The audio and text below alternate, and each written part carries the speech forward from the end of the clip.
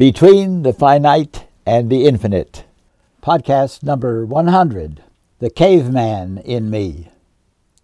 Have you ever wondered, male or female, about your ancestors millennia ago who lived in caves? How did they look at life? Have I inherited any, culturally at least, of what they had learned about living on planet Earth? I got a glimpse of an answer years ago watching a planetarium show. I live in a well-lighted suburb of St. Louis and seldom see the planets, while our distant ancestors spent their lives in a cave watching the planets move across the sky.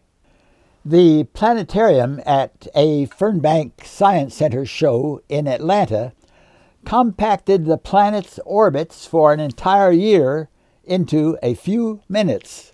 It was easy to see how the days get shorter while the nights get longer on our Earth in its tilted orbit as it circles around the sun.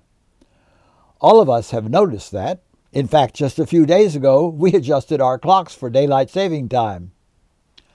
When the docent at the Fernbank mentioned that on the shortest day of the year at the winter solstice, people from the earliest days ceremoniously celebrated the event, I connected.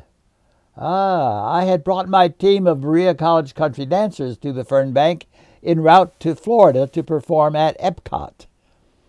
One of the dances in our program was a rapper sword dance, an ancient winter solstice dance from mining communities in England and Europe. I asked the docent if he would like to see such a ceremony at the conclusion of the show. The offer was eagerly accepted, and the planetarium staff were called in to see our dance. 5 dancers formed a circle, hilt of their own sword in their right hand and the point of their neighbor's sword in their left hand. They circled around while each one peeled off into a solo orbit. The dance is an amazing display of clever dexterity right up to the climax, when the dancers turn inward and thrust their swords into an interwoven lock, which, when the captain raises it, represents the sun rising over their heads. In prehistoric times, the lock was then likely lowered over the head of someone selected to be the victim, and when the swords were drawn, the victim was sacrificed to some sun god. It was not difficult for me to imagine that my ancestors understood that the sun, the giver of life, had been sinking as the days got shorter, and that if it continued to sink, life would end. Their ceremony clearly seemed to me to be a primitive prayer acting out the return of the sun. Perhaps they felt that someone was needed to sacrifice their life to a realm beyond us so that the sun would return.